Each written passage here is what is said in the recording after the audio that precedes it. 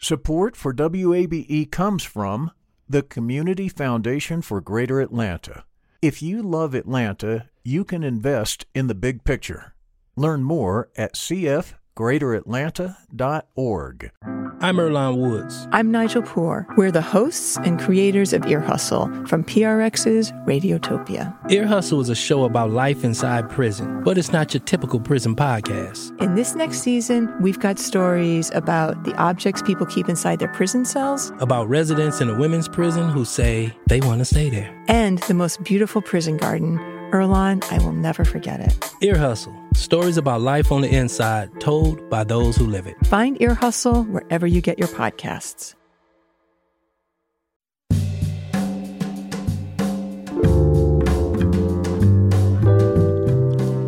From WABE in Atlanta, welcome to this Tuesday edition of Closer Look. I'm Rose Scott. Coming up later in this hour, the U.S. Department of Justice Civil Rights Division has closed the case that was re-investigating the 1955 murder of Emmett Till. Hank Klimanoff, who spent so many years working on civil rights cold cases, and of course he hosts WABE's podcast, Buried Truths. He knows all about that work. He joins me to discuss the DOJ's latest decision. But first then, he's from the Adamsville neighborhood, very proud of it, to the Atlanta mayor's office.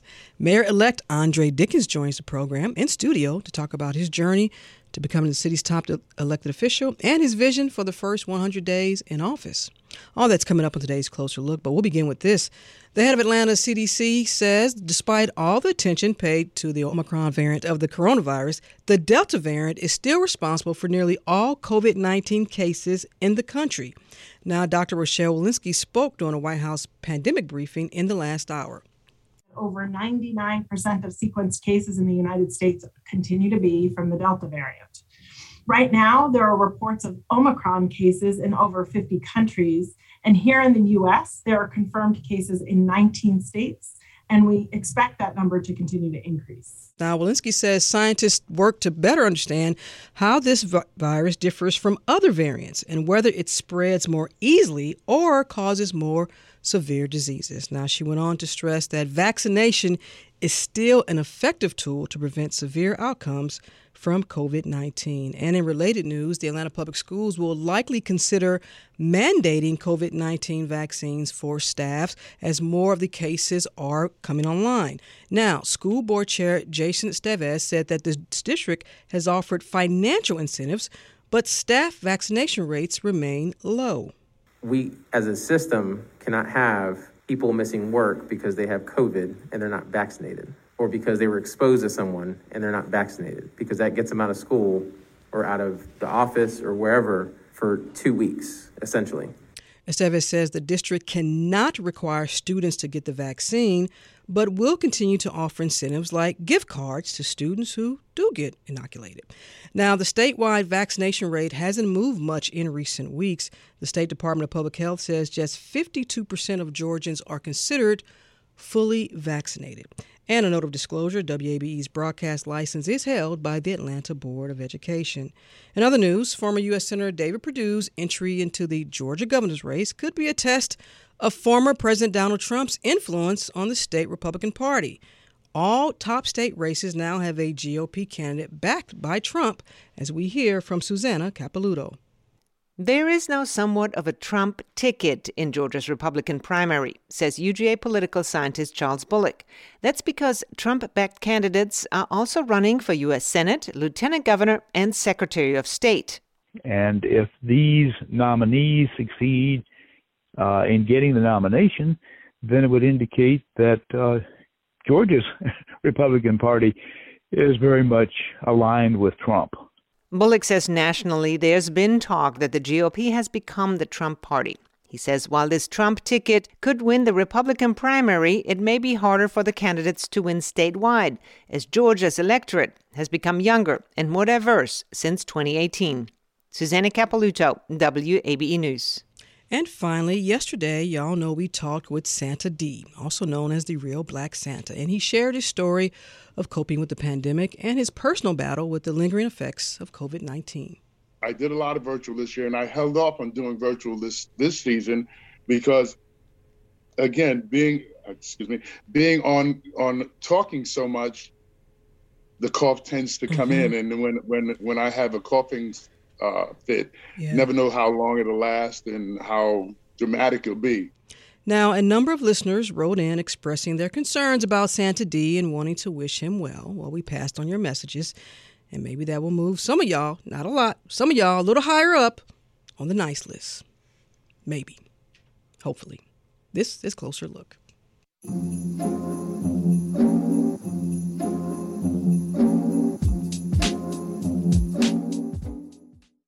Support for WABE comes from the Community Foundation for Greater Atlanta. You can go beyond giving to impact. Learn more at cfgreateratlanta.org. The field of mental health counseling is growing rapidly, and Richmont Graduate University can equip you with everything you need as a licensed professional counselor while integrating your faith into your clinical practice. Programs are offered in Atlanta, Chattanooga, and online. Apply today at richmont.edu. That's richmont.edu.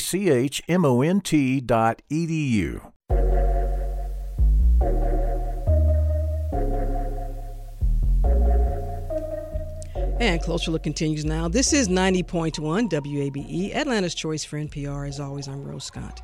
Next month, Andre Dickens will be sworn in as Atlanta's 61st mayor. The pathway to victory for Councilman Dickens wasn't always clear or even believed it could happen. This is a uniquely Atlanta experience.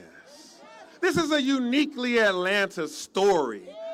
How does a boy from Adamsville, where they give you a 4% chance of making it to the upper middle class, how does this happen in the city of Atlanta? I was counted out way back then. That was then, and so now begins the work. Joining me now to discuss not only about his mayoral journey, but his vision within the first 100 days in office, Mayor-elect Andre Dickens. Thank you so much for taking the time. I appreciate it. Yeah, thank you for having me, Rose. This is exciting. I'm glad to be here. Man, how many times have you sat here in this studio in that chair? We done talked about it all, transportation, biking, housing. Now you're mayor-elect. You know, I went back and I read a piece. It was an AJ piece back in September profiling your Safe Streets plan, and it referred to you as a candidate with, quote, low name recognition numbers 6 weeks out from the election. And you had been polling pretty far behind former Mayor Kasim Reed and City Council President Felicia Moore. When you think back just this time ago, September, when you were considered this low name recognition dude candidate to now, what goes through your mind? Yeah, you know, at that time I kept saying, just give me a shot. If you hear me, if you listen to my thoughts, my accomplishments, as well as the plans I have for the city, if you listen to that, I think it'll resonate. I believe that people will see themselves in my plans and see my delivered track record as, okay, he can lead this city. I always kept looking at that 40% of people that were undecided. They were undecided for 3 whole months. And there was a former mayor in there and a council president in there, and they still couldn't decide between the two. So I knew they were waiting on somebody new, and that was me. And I just had to continue to put forth the effort to make my story known, perform in the debates and in the forums, and also keep raising money to get my message out on television and in the streets. I understand that President Joe Biden reached out to you. What was that conversation like? It was What amazing. can you share? You know, the president called and said my name, and he said, congratulations, Mayor-elect Andre Dickens. He said, you know, that was a resounding victory. I don't think I've seen anybody win in that kind of margins as a first-time candidate, you know, not an incumbent. He's like, you did good work. And he said, Atlanta's special to him. He said, Georgia's an important state, and I want to be as helpful as I can. Please, you know, consider the White House a friend. He said all those things, and I think that at every pause he said, I just kept saying, thank you. Wow, thank you. You know, it was a humbling moment, and I told him that we got big plans in Atlanta around infrastructure, and I'm glad that his bill passed, and we'll be happy to get our funds so we can do work. Speaking of reaching out, it appears you have a pretty solid relationship with former mayors, Young, Ambassador Young, Mayor Franklin, Mayor Campbell, Mayor Reed congratulated you. Are you receiving, or have you asked, just listen, what should I avoid in this first year? Everyone makes a lot of promises, you know that, Mayor-elect. So what, if any, have they told you about what not to do? Yeah, so it's interesting. They have different styles. So Mayor Franklin is like, she's rolling up her sleeves trying to help me out. You know, she's trying to help me think through things on the transition team. And Mayor Campbell, he is the person that told me way back when I first announced that I was running, he said, you can win because you have the energy and people trust you. And I said right then and there, I said, trust and energy are going to be my currencies. And he said, because he was high energy and he ran, you know, he just up all day and night and could make 20 meetings in a day if required to. And so he's like, keep that energy, go, always be seen, be out there, have your ideas ready. And he wasn't saying sharpen your ideas or perfect them in any way. He's just like, go. And Mayor Franklin is more like, well, what are you going to do? You know, and how's this going to work? And that's a good Shirley Franklin. What are you going to do? That sounds just like her. I was trying to. And then, others are more cautious. I haven't talked to Mayor Reed, but we've exchanged pleasantries through the airwaves. And Mayor Bottoms is giving me help as to transition and what's happening in her office now and what's going on and what should I keep in. Speaking of Mayor Bottoms, when we spoke about her decision not to seek re-election, and she was very honest about, through her lens, she felt like in that first year she knew that perhaps she wasn't going to seek re-election. I don't know if it's burnout. Maybe it was just, I don't know, pressure. She did not mention those words. Do you have a concern about the pace that you're going already? Mm-hmm. You mentioned Bill Campbell said, be out there, energy, keep that energy going. Listen, you and I are old. We're 90s kids.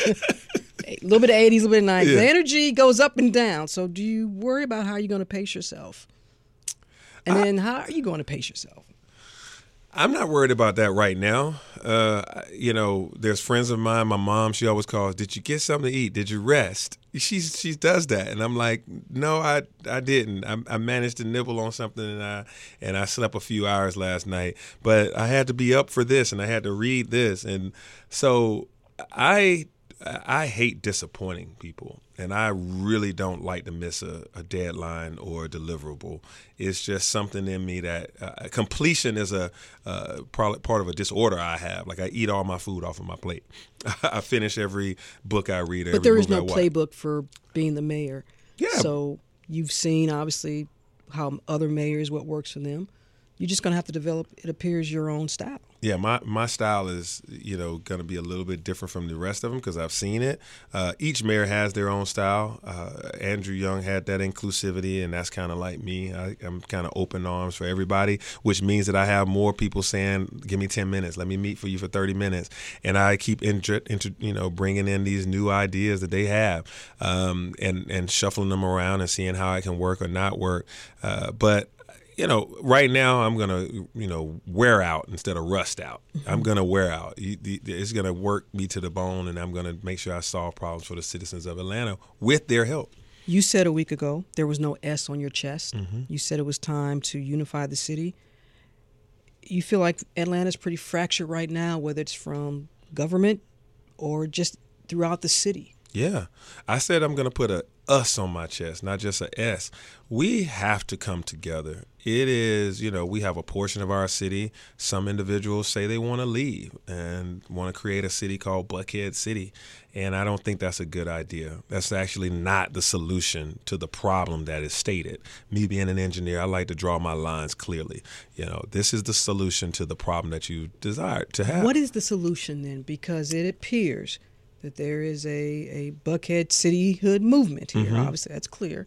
We know that they need to get the General Assembly on board and all of that. And there could be some, if you agree with other reports, there are some outside influences. So let's start there with Buckhead. Mm-hmm. Yeah, Buckhead, it feels like they want to be safe and they want to be heard. They want some people in government to hear them. The mayor needs to be responsive to them, and also they want the city services to be improved. We can take care of all that in the first 120 days. You'll start seeing the city services improve, and you'll start to see a lot of our efforts towards reducing violent crime in our city. Have you met with this group?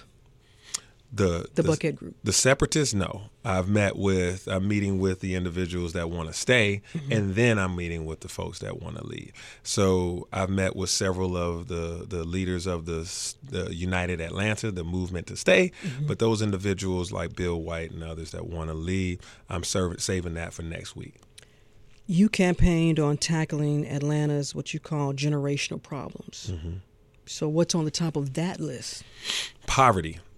I believe that poverty is the enemy of the state, because especially multi-generational poverty, that poverty that continues to persist no matter who's in office, no matter what new company comes to downtown, midtown, or Buckhead, no matter what we put in place that says Atlanta influences everything, those individuals find themselves stuck behind all of us economically. And that is our problem that shows up as homelessness. It shows up as evicted people. It shows up as abandoned properties. It also sometimes shows up as crime. We got to solve that problem.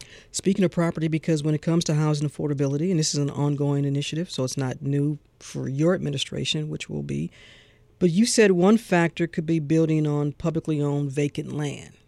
And the Atlanta Housing Authority owns a lot of it. Sure does. However, and you know Eugene Jones, the CEO, he says that that's not so easy. There's a lot of regulations and all that come about. How do you propose working with this agency here? Because it appears that the Atlanta Housing Authority and the City of Atlanta should be working hand in hand together with this. Yeah, I mean, I respect Eugene, and I'm hopeful that whatever he said, it was a lot more than that it was difficult. I'm hoping that he said what I need him to say, which is we're going to do it, even though it's difficult. Well, he said it could take years. Developments could take years. Well, yeah. And, you know, right now, if you're a private developer and you want to build one of these apartment complexes, it's going to take you about 18 months to 2 years. So that's just standard construction. But with the red tape with federal governments and the grants, it might add on a year to that. But in my first year, in my first term, if I'm blessed to have 2 terms, but in my first term, we're going to build on Atlanta Housing Authority land. We're going to Bowen. We're going to Herndon. We're going to Inglewood. We must. And this is why, in talking to Biden, I've already talked about HUD Secretary Fudge. We've had our setup for our meeting. So I'm going to D.C. next Tuesday. I mean, I'm on it already. As it relates to housing, affordability, development around said neighborhoods, obviously is a big issue. You told me during one of the forums that I moderated, you said you made a promise that you would probably need to renegotiate. For example, let's start with Microsoft, who wants to come over to Grove Park. You said you wanted to also be instrumental in terms of what's going to happen with the Mall West End. Well, those are 2 promises you plan to keep? Yeah, absolutely. I'm having conversations about the Mall West End later, if not today. We're kind of trying to make it today. If not, it'll be for tomorrow. I really want to see that happen in the first 6 to 12 months, to have a deal inked and ready to go that the citizens will be excited about, that also preserves affordability, builds some units of affordable housing in there, and also has a place for, even in the commercial aspects of it, that small businesses can afford. All that across from a MARTA station and next to the AU Center is going to be amazing. Have the big developments like with Microsoft and whatever's going to happen with the Mall West End, and we know what's happening with the Gulch, and there are other examples there. Ponce City Market. Has there always been too much given to these big-time developers and not enough for the communities that it envelops? Yeah, I think there's been times where I voted no on deals because I wanted to see more for the community. I love the logos. Atlanta being headquarters to all these, Fortune 500 companies. But I love my people even more. So I'm not going to go out there just for the logo and lose the efforts to make sure that people can actually live in the city and have access to jobs or contracting opportunities in these major developments. It is we have to develop win-win-wins. We can't have win-win losses. I will say no to a deal until it looks like what the citizens will be satisfied with. That does include going back over whatever Microsoft is offering and whatever you feel like is missing. Yeah. Now, the thing about Microsoft, they haven't asked for any government assistance. They just bought land. That's a huge amount of land there. But I've been in talks with them about training our local residents to get these $60,000, $80,000, $100,000 jobs, making sure that they have contracting opportunities for our local construction crews, and to do some good in the community with the nonprofits and the schools. They're committing to it. Now, when I become mayor, I'll make sure that the ink looks right. The voice you hear is Mayor-elect Andre Dickens. Of course, in one of his first, we hope, of many interviews here on this program here at WABE. Now, so far in this conversation, you've talked a lot about what you want. Obviously, there's a city council. Yeah. You'll have a new city council along with a new city council president. You've been on the end where you know what it's like to not maybe have direct access to the mayor's office. First question, do you plan to change that communication? Yeah, I want to work well with council. Being a council person and, an at-large council member, the cool thing is everywhere I go, I was in somebody's district. Every time I do something good, I had to say, hey, before I get there, I want to let you guys know I'm doing this in your neighborhood. And the district council people respect that, and they actually appreciate it. That's how I'm going to be as mayor, inviting them into the conversation to have routine meetings. I'm making calls as we speak to council members that have just won, and also my colleagues that have been with me for quite a while. It's a lot of new people coming on the council. Yes. And a new council president, and they all are talented folks that want to do some stuff right away. And I'm not going to be one that's going to say, hey, let me step out in front of that. I'm going to be one that says, as long as it's doing good, let's do it together. You know, then, that committee assignments are so key. Yeah. I asked City Council President-elect Doug Shipman, had he received, a case of Chardonnay for people wanting to get the committee of their choice. Yeah.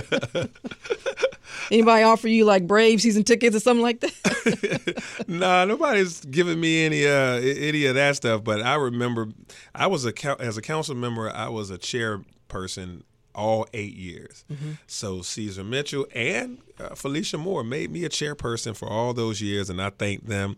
And I'm glad I didn't have to give them Chardonnay to make them do it.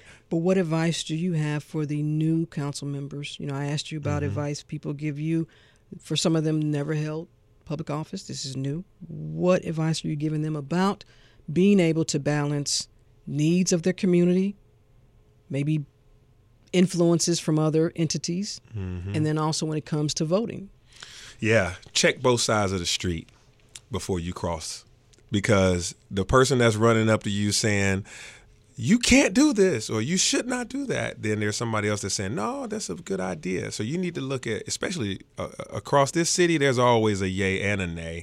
And, and trying to just measure how many phone calls you got. I got 3 yays and I got 2 nays. That means I got to go with yay. You have to be able to have some discernment, but actively look for somebody on both sides. Based on that, was there a time then when you were a city council person that you regret a decision that you made, or because you didn't look both ways, as you just said?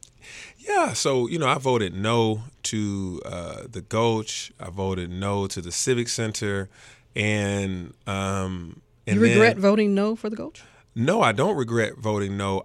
What I regret is that I could have really made sure that I went back over to the other side of what we call the other side of the hallway. That's the mayor's side, and say, listen, these are the things that I'm missing in there. I can get to yes if you give me these. I should have did that, a few more times, and maybe that would have helped, because I think it's a dynamic project, but I thought it was missing some of the equity components. And now some of that stuff is coming out and it's very good. And I wish I was able to add my additional input in there and that I was heard more. So that's one. And then I thought underground. I thought we should have just, underground. I voted yes to it, and I think that was not you see, we don't have an underground that's built out yet. Something's coming, though, right? It's coming. The new people are real. This is the new group. It's gonna be right. But the first group, that group was basically a suburban developer, and they didn't have any idea how to do adaptive reuse of something that's historic like that. Trusting that would never be something I would do again. Well, let's just focus on Atlanta's downtown, because I've heard a lot of folks say, God, our downtown is just so insert your descriptor there. Some say it's very boring. Some say it's unsafe. Some say, well, we need this, we need that. What do you think about Atlanta's downtown? What's missing? I mean, Georgia State owns half of it, but right. We all got a Panther card because Georgia State owns all of a lot of downtown, which I'm okay with Georgia State because that's my alma mater also. But what's missing is that there needs to be a soul to downtown. Downtown needs to have a reason to be. And that's where, whether it's the Gulch or it's underground, we just have to give it some, so there's government centers, and it's boring because it doesn't have a soul. It needs to have one more than what it has. It has, let me not say it doesn't have one. It doesn't have enough of a description of what that soul is. Or some identifying something to say, this is our downtown. Yeah. It needs a North Star to it that everybody can. When I'm down there, I feel safe. City Hall is down there. I go to the restaurants, but I think that we need more. Public safety, and I believe I asked all of you all this on the many, again, mayoral forums that we were together with. So now that you have been elected Mayor-elect Dickens, do you need to search for a new chief of police? We are about to have a lot of hiring going on. In my administration, it's when you do turnover, some people will stay, some will go. It's going to be a lot of hiring. And police are rank and file order. They need to know who's the boss. And right now, for what it's worth, I think that we can keep Rodney Bryant for the first 100 days. Chief Bryant and I are having conversations about what that looks like. But for me, it's metrics driven, bringing down the violent crime rate, making sure that we hire new officers at a certain rate to be able to get to the 250 that I'm trying to see added. Is the hiring of new officers the key factor here in bringing down the violent crime? Or are there some other optics around that you want to address? Right. It's the fourth part of the metrics is community-based policing, to getting officers out of their cars, meeting the community, going to the gas stations and the shopping centers.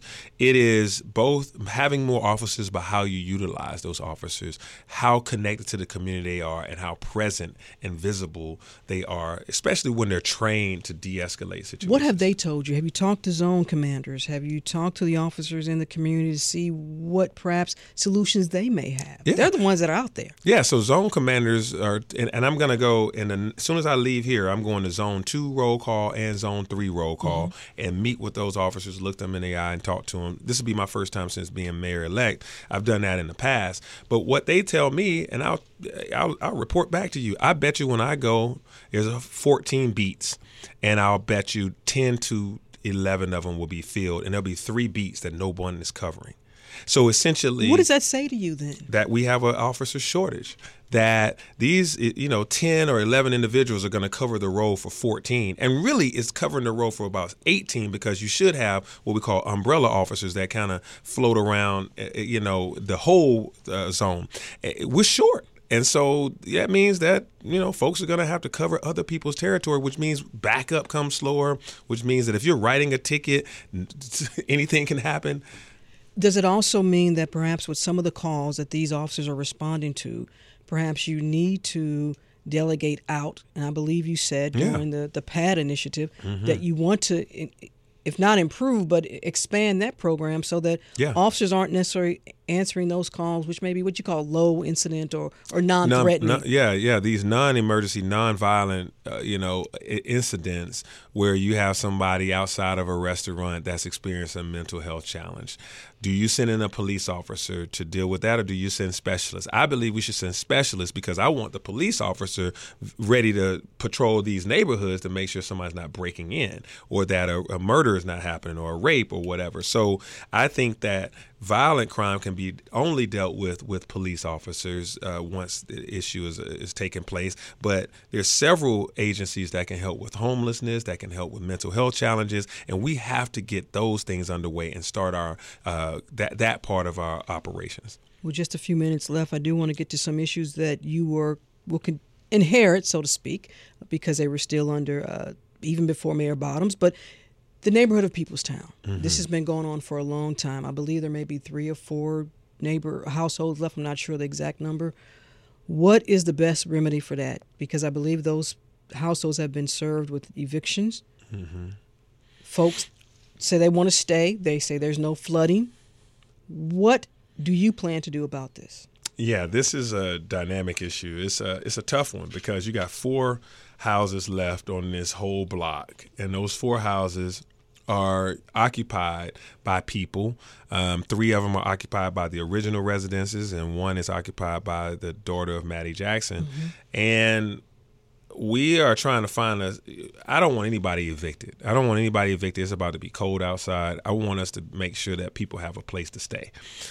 So 1 is making sure that doesn't happen. 2 is these properties they belong to the city now. That eminent domain happened. All right.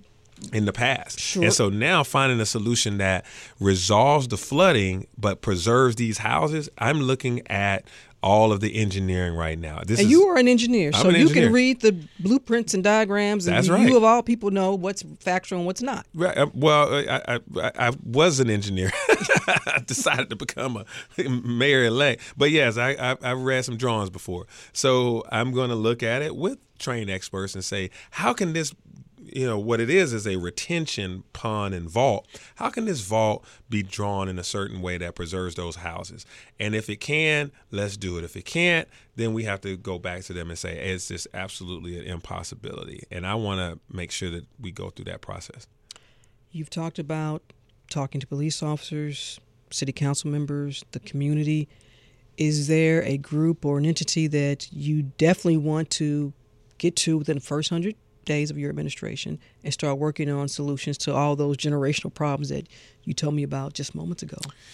Yeah, Atlanta Public School System, making sure that I immediately start locking down those relationships and creating the synergies between us, because the kids are in school 8 hours a day, but they're back in the city 16 hours a day. Mm-hmm. So that means improved sidewalks, after school programs, mentorship, and making sure that their revenue isn't being, snatched away with some of these developers with the tax incentives. Yeah, that too. And making sure that Buckhead stays in the city of Atlanta, because that would hurt the schools the worst out of all of us. So doing that, working with the state is going to be big. Mm-hmm. Letting the state know that I am someone who is available, I care about our relationship, and I know that there are job opportunities, business opportunities, and other things that can help grow our region and our city, and that I'm here for it. Where we disagree, we're going to disagree privately, and then we'll disagree loudly about the issue, but not personally. We know that Mayor Reed and then Governor Nathan Deal had a pretty good relationship. It is very clear that Mayor Bottoms and Governor Kemp did not. What is your relationship with Governor Kemp? Yeah, I've talked to Governor Kemp by phone a couple of times. He congratulated me the other day. He called me after the election, right before I even was, able to even call others. He was very, excited and thankful or congratulatory. He and I are going to meet for breakfast on Thursday. I've talked to Speaker Ralston, who's the Speaker of the House. You want to take him to Busy Bee? You should take him to Busy Bee. The next meeting, this one he called it, so he's picked the spot. But we got Lieutenant Governor and others. I'm talking to these Republicans in the State House, and I want to. It's a big election year, 2022. You expect those relationships? Y'all gonna still be hanging out, having breakfast? Well, I got a friend named Stacy. If they check my social media, they scroll up, they're gonna see me every other day with a Stacy shirt on back in 18. But I don't think that our politics would get in the way of what we know is good for the city. If anybody that's running for governor or state or U.S. Senate is smart, they're gonna say making sure that the mayor of Atlanta is in good relationship with them is helpful in their future. Describe your leadership style. Visionary, inclusive, and entrepreneurial, but with integrity. Are you hardest on yourself or his mom? No, my mom is not hard on me anymore at all. Let my sister tell it is Dre. Everything is Dre. And I say, hey, what's wrong with that? But she has to put up with hearing all my mom loving me stories. But I'm hard on myself. Every time I give a speech, I say, I forgot to say this, I forgot to say that. And are you one who will admit to missteps, mistakes? Yeah, I have to because forgiveness is a part of good leadership too. So I'm going to have to forgive some people, and I'm going to ask for some forgiveness if I make a mistake. So yeah, let's do it. If I make a mistake, I'll own up to it. Just don't beat me up when I have to come on your show and say, I'm sorry. Well, fellow journalist Thomas Wheatley posted video of you dancing at your Mays high school class. The class of 1992, your 20th year high school reunion. Not bad. Now, you're not as good as my boys from New Edition. Shout out to Ryan DeVoe, who lives around here. But not bad. But a little slow, a little stiff there. Yeah, that was 20 years after I was doing it. I'm now old. Yeah, that was 2012 or so. They had me on tape dancing. I was having a good time, and of course, these local journalists, y'all like to pull up old stuff. That's right. When you remember what you said. He is Adamsville Mayor-elect Andre Dickens. Thank you for taking the time. Till the next time, come back and talk some more. All right, we'll do. Definitely.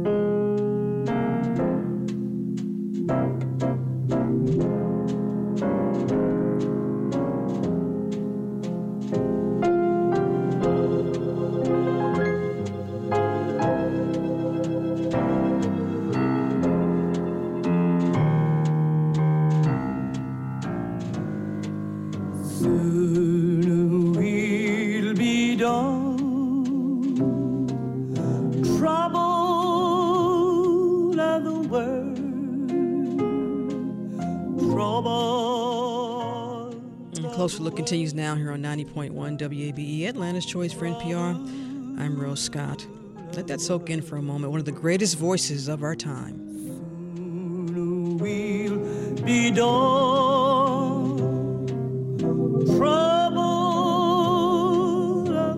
and of course is the great Mahalia Jackson.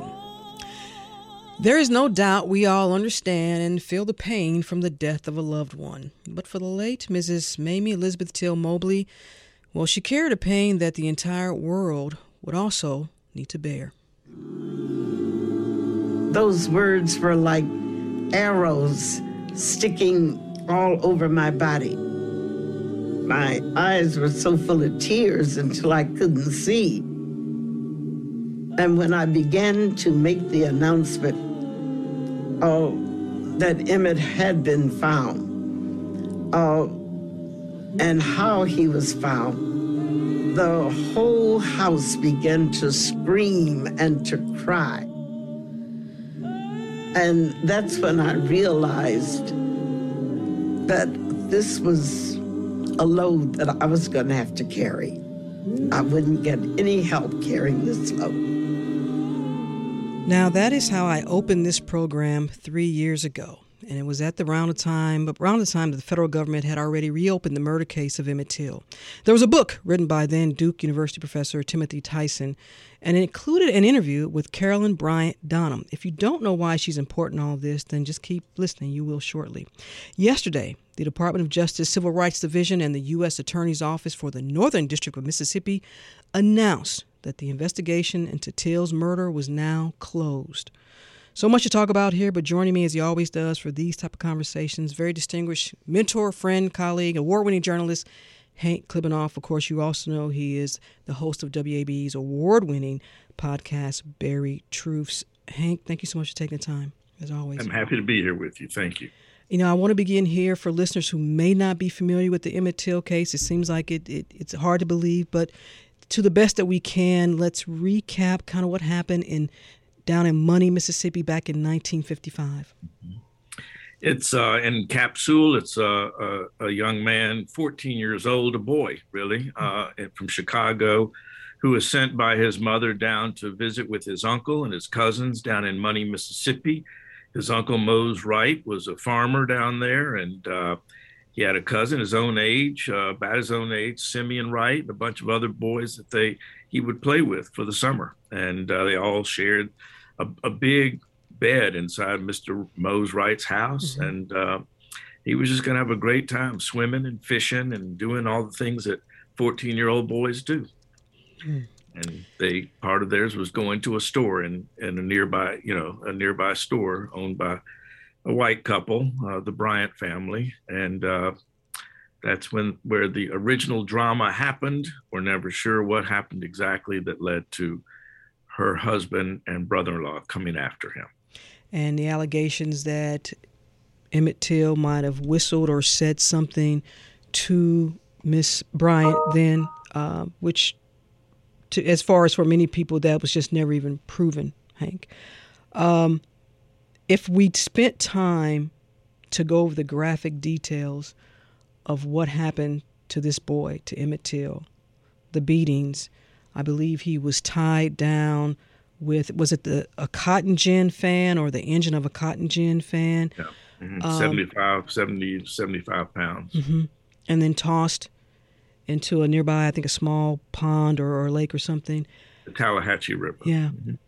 But Hank, and you and I have both talked about this when we talk about the importance of the press and the black press back then, because it's that photo published by Jet magazine of the open casket of Emmett Till. Even to this day, when we look at that, that really captured a global attention here.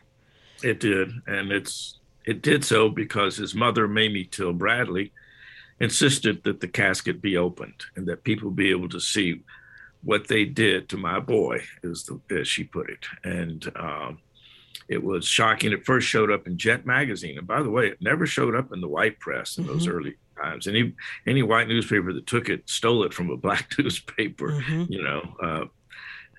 but it really aroused just a fevered response from people, particularly in Chicago. And so then, Hank, for decades, and folks lobbying for the DOJ to because it was closed, and they opened it again, and it was closed, but what was interesting was with this book, that the Duke University professor, in it, he claims that he interviewed Carolyn, Mrs. Donham here, and that she recanted and said that nothing happened. And that's what led to the DOJ reopening this case. But then now they come and say, well, there's no evidence that she did recant. And, of course, her relatives say that she never said it. Well, what she said to him, according to him, to Tim Tyson, was that's not what that pointing to the script, to the transcript of the trial, said that's not true. You know, what I said in that's not true was the implication. It's not really clear what she was referring to because she was on the stand for a while. And what's not true, we just don't know. This was it was really foggy. It's very vague. If I were trying to write what she said, it would be painstaking to try to capture what the meaning of what she said is. And Tim Tyson didn't really go to great pains to try to explain what she meant or didn't mean, and to draw, delineators around it. He did not record it.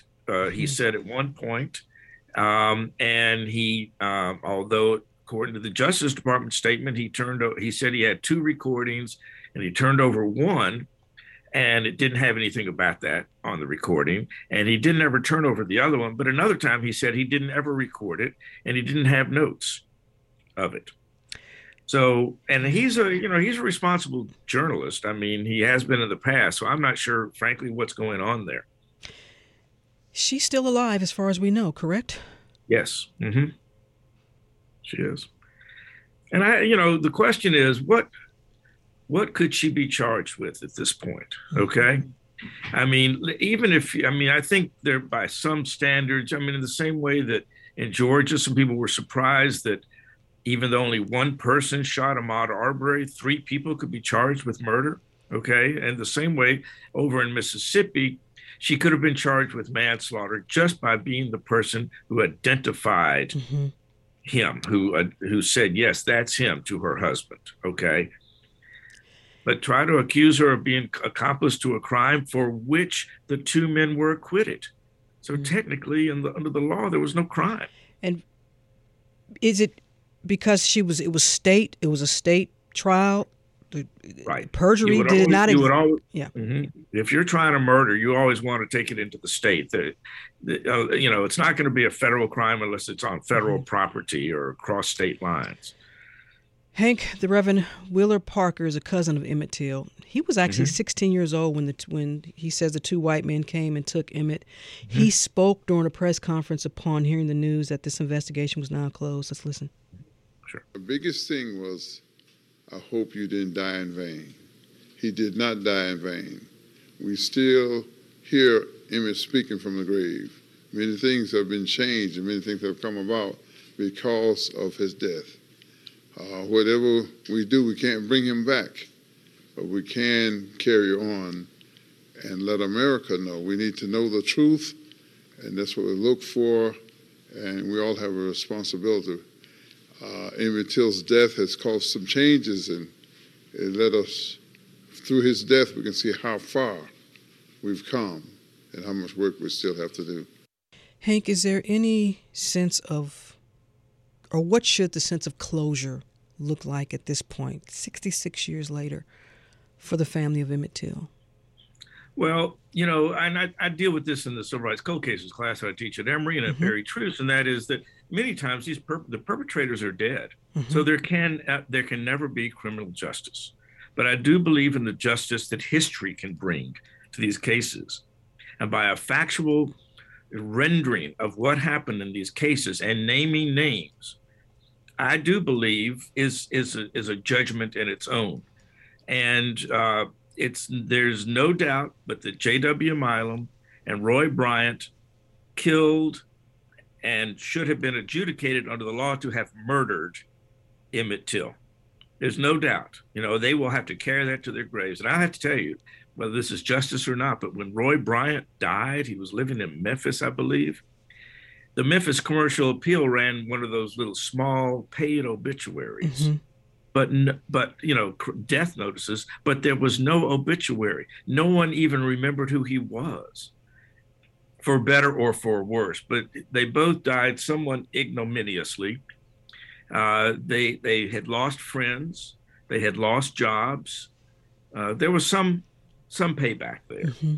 But the other thing that I'm going to quickly say that Parker Wheeler is referring to is that when Emmett Till died in Tallahatchie County, it was 63% Black, and there was not one Black person registered to vote. And unfortunately, Rose, I didn't do my homework, go to see what it is today. So we'll charge our audience with going and do the research and find out what the voter registration is in Tallahatchie County, and then compare it to 1955.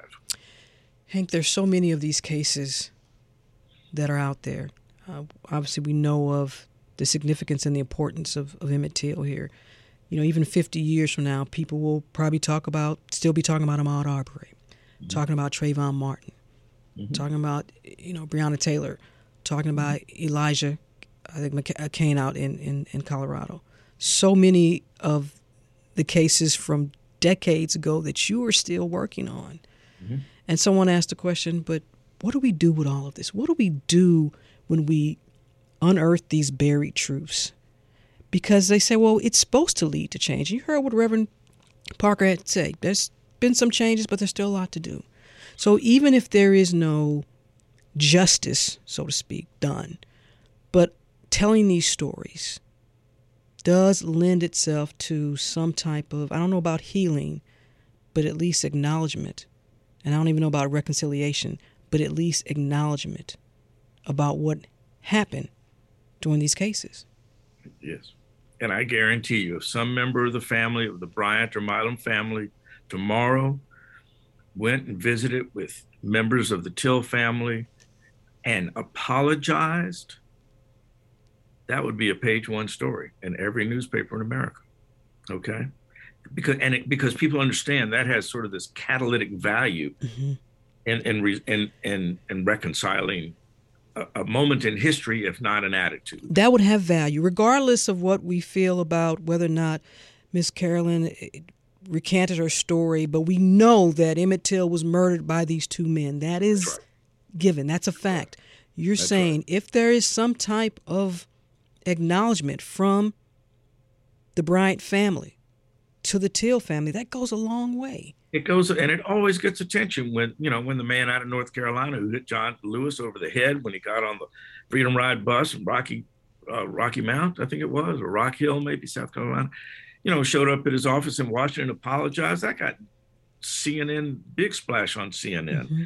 And in my cold case, the first episode of first season of Buried Truths, Isaiah Nixon, when, the nephew of the two men who killed Isaiah Nixon showed up at Dorothy Nixon Williams' house to apologize to her, that carries significance. That carries value.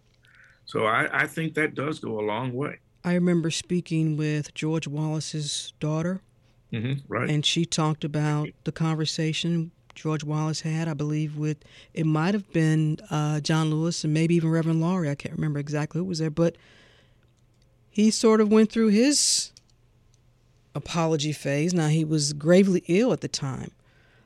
Don't know how much press that got, but it got a lot of press. Yeah. And I was there when he met with Jesse Jackson before Super Tuesday of, was it 84?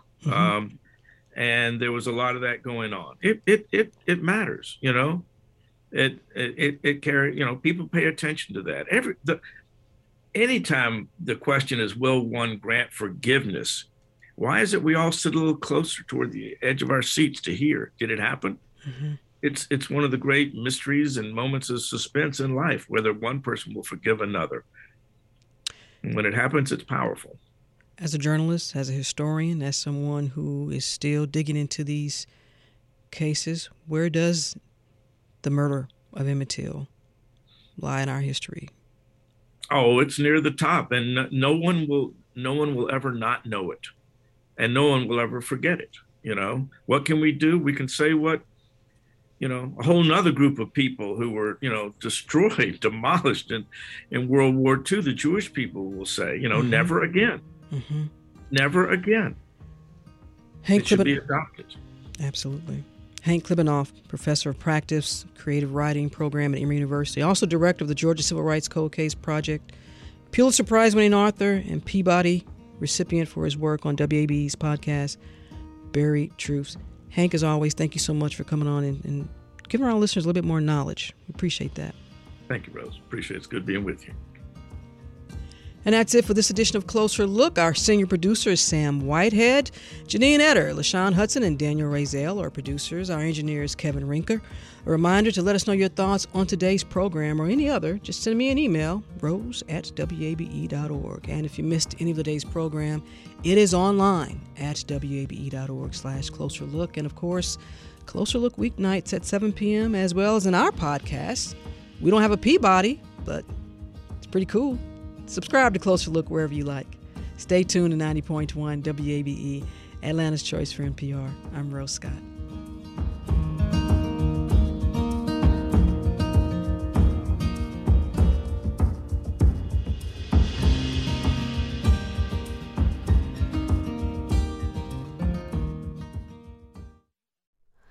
Hi, it's Terry Gross, the host of Fresh Air.